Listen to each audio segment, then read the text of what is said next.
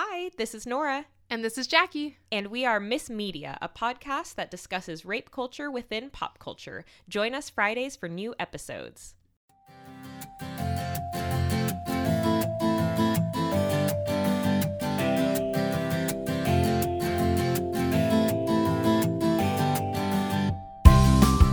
Hi, Jackie. Hey, Nora. How are you today?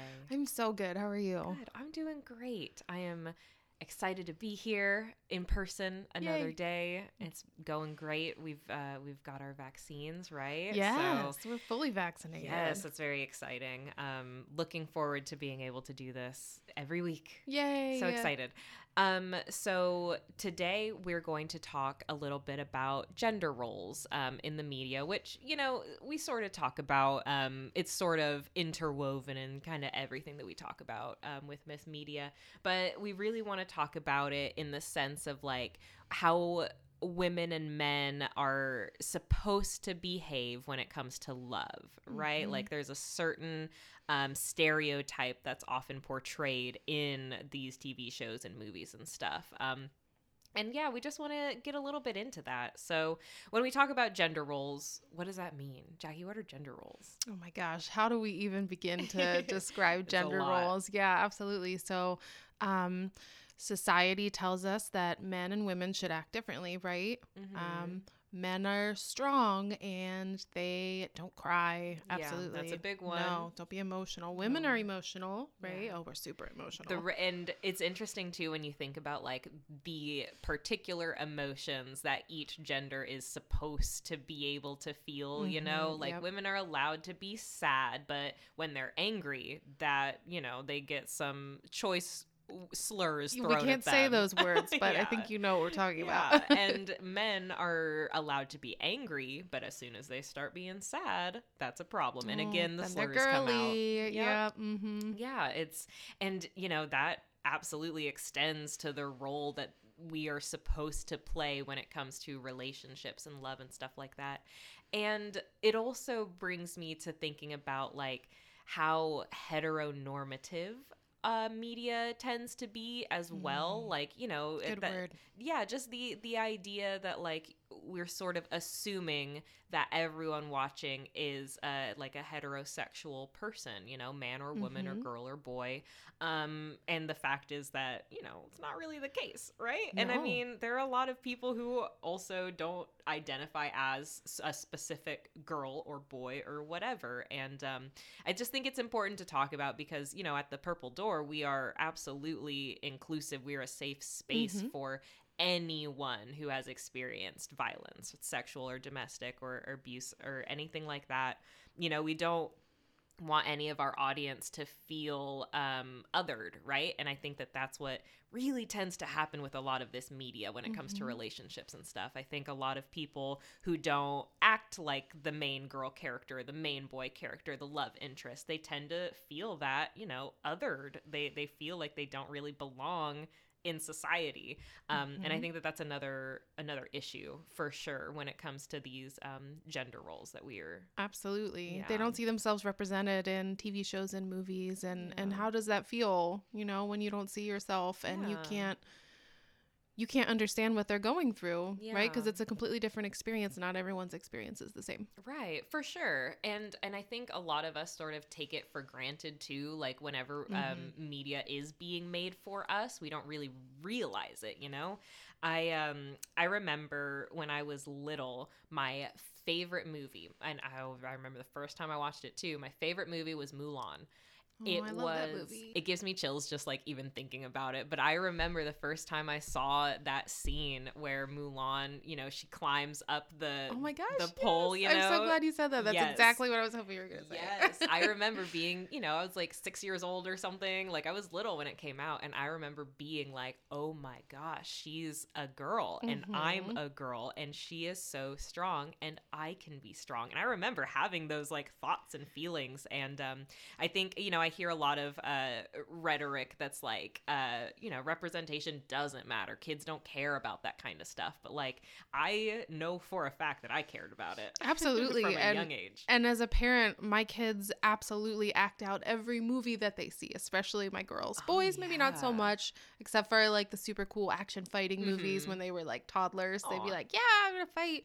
But the girls, absolutely, they love to act out as they're watching something and after. And you see that in the way that they live their lives every day, and you just think it's just a movie, but like you can really see how it affects the way that they think and the way they play with their Barbies, that like makes so much sense. Prince Charming is gonna come and give me a kiss and save me, and all of these ideas. I didn't teach them, they just saw it on a movie and they thought, hey, this is what it's supposed to be like, right? Yeah. Oh man, it's so interesting just thinking about the way that that we form these patterns, these thoughts, these expectations about what boys and girls are supposed to be and do and stuff like that. So I think that, gender roles come, oh man, I actually, I found this article. Okay, so I found an article that references a Common Sense Media report. So there was a little study that was done on gender in children's media, and it was found that even television and videos targeting infants and toddlers are replete with gender stereotypes. The male characters are depicted as strong, emotionally restrained, risk-taking leaders, while females are generally more agreeable, virtuous, demure, and primarily concerned with their physical appearance. They're also more likely to be shown crying. And that's so, like, just thinking about from such a young age, like, and like how you said, I didn't teach them this stuff specifically, but, and this is something I would always tell my students in classes and stuff, but our brains are constantly learning. We can't just shut them off. It doesn't work like that. Absolutely We're not. always taking in those messages. And those, when you're a little baby, your brain's a little sponge, and when I say baby, I am referring to like 16 and younger. So like any child who's younger than me.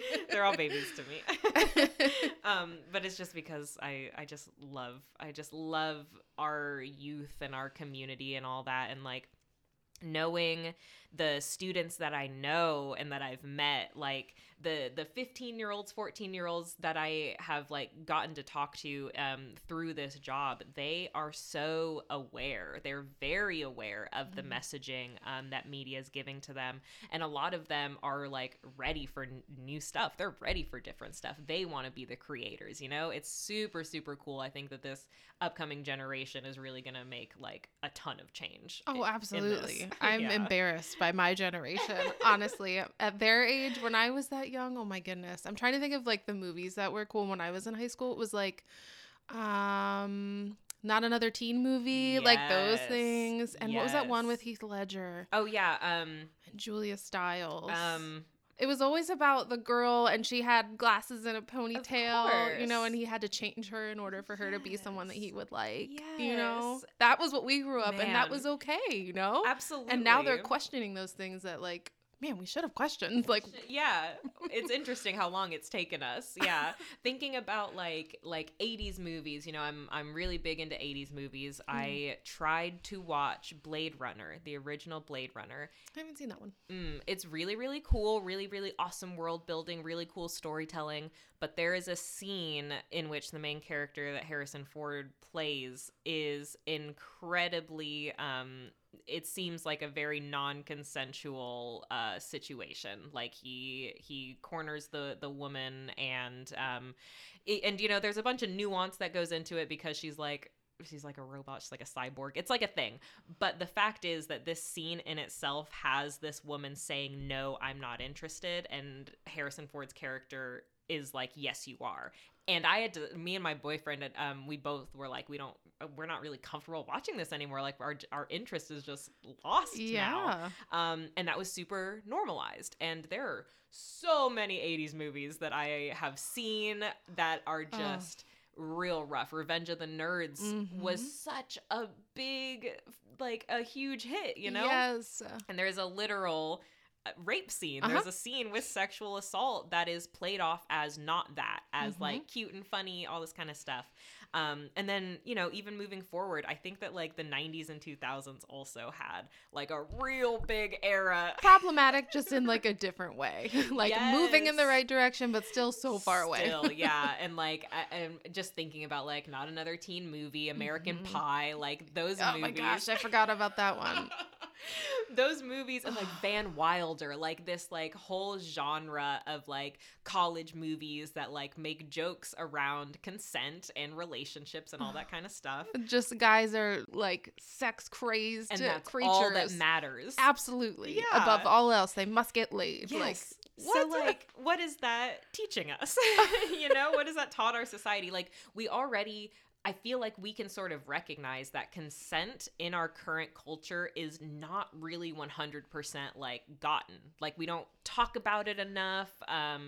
It's pretty clear that consent is not something that we talk about enough, like that we have a complete societal understanding and agreement upon, you know? No. And one of the articles that you shared, I was reading, and there was this quote. The woman was really like, it was great. The whole article was about media and how gender roles are in the media. But then she says this one sentence where it's like, men and women are taught to view consent differently.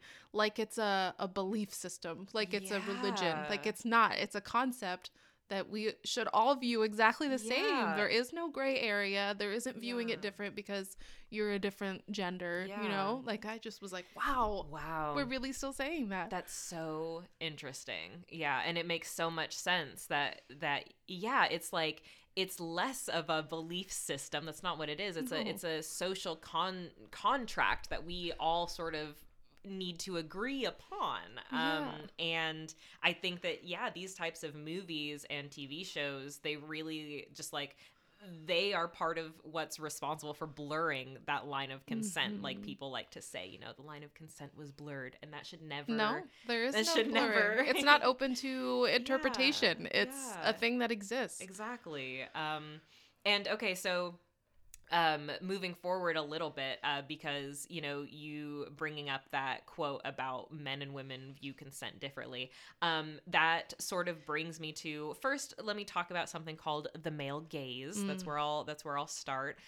For those who don't know, the male gaze was a term coined in 1975 by a woman named Laura Mulvey. She was a film theorist. And she described the male gaze as the act of depicting women in media, usually with like camera angles and just like in writing. But it's the act of depicting women in media from a heterosexual masculine perspective that represents women as sexual objects for the heterosexual men watching. So it's like, it's made for straight men by straight men. And so when we think about how a majority of our media, especially in this, you know, in this country specifically, a majority of our media is created by heterosexual men. And so that's the image that we start to see. If all of our media is made for heterosexual men's pleasure, just for their viewing pleasure, what does that teach us about the world? That all of us are now being forced to see the world through that lens, through that perspective. And I feel like, so just as an example, I was reading examples of the male gaze, and the show 2.5 Men with Charlie Sheen. Yeah. Another one, super problematic. So problematic.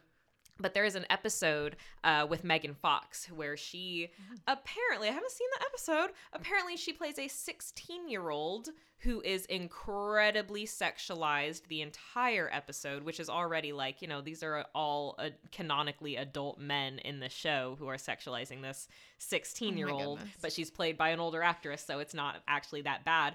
So first of all, it's like, think about what that means, that she was made a 16-year-old specifically because something about that age is supposed to be sexual, sexy. Like 16-year-olds are children, and that's something we need to be getting away from. Absolutely. But it talked about how the entire episode, Megan Fox's character, like the camera was panning to her body. All of the characters were watching her like clean a window. And it was like all, you know, it was just like that viewpoint. Yep. So it ends up again othering all of the people who are not heterosexual men, right? Because a lot of us women are maybe uncomfortable with the fact that people are viewing women like that. So uncomfortable. Right. I don't like it. It turns me off from watching whatever I'm watching when I see that. Because I'm like, what is the point of her being naked right now? What does this do for the plot, for the story? Nothing. Absolutely nothing. And now I want to turn it off.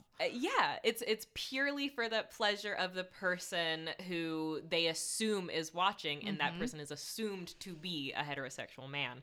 That ends up normalizing, especially for, I think, a lot of young people. Like they, you know, a young girl might end up thinking, you know, that is how their bodies are supposed to be viewed by the world. They grow up expecting that their bodies are for the consumption of others, and vice versa. Little boys grow up thinking that when they walk in a room and they see a pretty girl, that pretty girl is there for their consumption, for their gaze.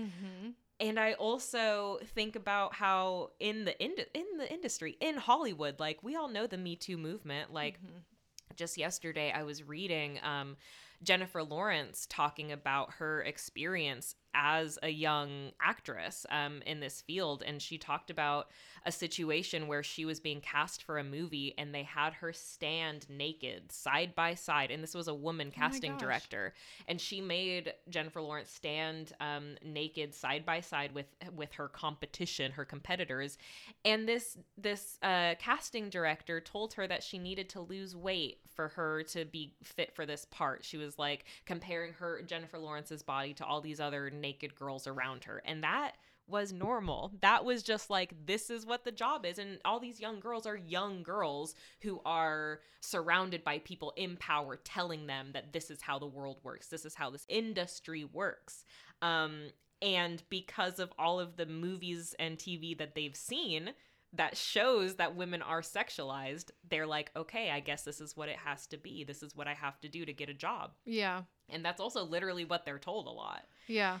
Oh man, the male gaze is not always so direct. I've noticed that sometimes it's like you'll be in a teen boy's bedroom and he'll have posters of like half naked women and calendars, you know, if they go to a garage, and he's a manly man, so he's got pictures of half naked women on his wall. So it's indirect, it's everywhere, and you just it's so exhausting. And it's one of those things that, like, I hadn't heard about this term until, you know, a few years ago, and then the first time I heard it changed the way that I see TV now. Like before, because it is so just like normal, you know, before I didn't even like think twice whenever the camera would pan up a woman's body before we saw her face, before we got to know her as a person. I didn't think twice about it, but now you can't unsee it. You really can't. And one of the genres that I really notice this in is the superhero genre, right? Where the woman is usually, not always, we're getting away from that now, but usually a sidekick to the man, right? And she's usually wearing something super, super, super revealing. Yeah. And I was thinking about the Amazon Prime TV show The Boys. Yeah. And Starlight, and we talked about her before. Yeah. And how there's an episode where she realizes that the costume that they want her to wear shows a whole bunch of cleavage, and she is not comfortable with it. And it's so sexualized, and she tries to take a picture with a fan, and she's like covering herself up because she's a little girl and she doesn't want her to see her like that. And I was just like, yes, because that's how I feel whenever I watch superhero movies. Like, why is she a sidekick? Yeah. You know? And I think that we touched on this when we talked about it before, but I really, really love the inclusion, like, for that character to be, because that's the thing about feminism and about the women's movement, right, is that different things empower different people. Like all of us do different things that make us feel good and confident and happy. And for some people that might be wearing that, you know, super sexy superwoman outfit, but for a lot of people it's not. And then it shouldn't, there should never be any pressure to perform a certain way because you're a girl in this industry or whatever it is. But you know, talking about superhero movies too, I think a lot of the recent superhero movies really do the same thing with the male superheroes. That, oh my gosh, the body shots, the panning up and down the abs. And you know what, even my boyfriend and I were watching the new Captain America and Winter Soldier show. Yeah, Falcon and Winter Soldier. And there is a scene where the Falcon takes his shirt off, and my boyfriend was like, oh, like finally he gets his shirtless scene, because the other superhero men, like they all have their shirtless scenes. Absolutely. And there is definitely and so it's not to say that women are the only ones being sexualized. However, it has been happening for so much longer, and it's so much more expected, I think, for a woman to be okay with that sexualization. It's just all a little different. And there was also, I was thinking about, when we were talking about the male gaze, I was thinking about the Suicide Squad movie, and the Birds of Prey movie. So I don't know who listening has seen both of these movies. I would definitely recommend Birds of Prey, not, you know, for any biased reasons, but I think it's a better movie overall than Suicide Squad. So the character Harley Quinn, in the comic books, especially like the recent comic books, she has a lot more characterization than she used to. Like in the old, you know, Batman cartoon and stuff, she was basically just like the silly sidekick, right? So she's had a lot more characterization in the comic books, and they ended up making the Suicide Squad movie, and that was the first time that Harley Quinn was depicted on film like that. So this movie was created by a ton of men, by a bunch of men, and Margot Robbie as Harley Quinn is so sexualized. And it wouldn't necessarily be a problem if it seemed like her character was doing it for empowerment, but every time her character did it was for the performance. She was performing for the men around her every single time. You know, when we first see the character, she's in like her cell. She's like in her prison cell or whatever. There's a pole in there, and she's like pole dancing. And there's like, the men are coming in, and they're like, oh, this is Harley Quinn. I don't know. That's how they introduce her. And she's doing very sexual moves and all that kind of stuff. And then there's another scene later on where she like takes her shirt off in front of like they're like in the battlefield. Like it's a whole thing. Like, why? Yeah, it was very unnecessary. What's the purpose? The camera like, you know, pans up and down her body. It shows all the men. It's just like a huge group of dudes just around her in a circle, just watching her like, whoa. And then she goes, what? And it's like, oh my gosh. So it's very in your face. So, and her outfit the whole time, you know, she's wearing her little, you know, just like little clothes, all the kind of stuff. It's very, very sexualized. So I like comparing that to the Birds of Prey movie that came out just recently, because Margot Robbie was really able to have a lot more creative control over the story and the character of Harley Quinn. And I think that it's so obvious that a woman's voice wrote Birds of Prey, because there is no sexualization. The characters are sexy, but not in like an overtly you know, dehumanizing kind of way. You know, they're strong women. All of the characters are strong women. Their outfits are cute and fun. Like, it's obvious that they got to like have some say in what they were wearing, you know, each of these women. And it's just such a different vibe. And it's a really good example, I think, of the male gaze versus, you know, a woman's voice being able to tell their story. So Suicide Squad versus Birds of Prey, I honestly bet y'all could just Google that phrase and have some examples come up of the differences. That's a cool comparison. Yeah. It's really obvious for sure. The last thing that I wanted to talk about a little bit is the Bechdel test. And so I think we've talked about it before on the show, possibly. But for those who don't know, the Bechdel test was created by Alison Bechdel, and it is basically a way to analyze films, TV shows, any piece of media, really. And it only asks 3 questions. Does the piece of media have 2 or more named women characters? Do they speak to one another? And do they have a conversation about something other than a man? Those are the only 3 questions. Yeah. And a ton of movies fail this, of course. So many.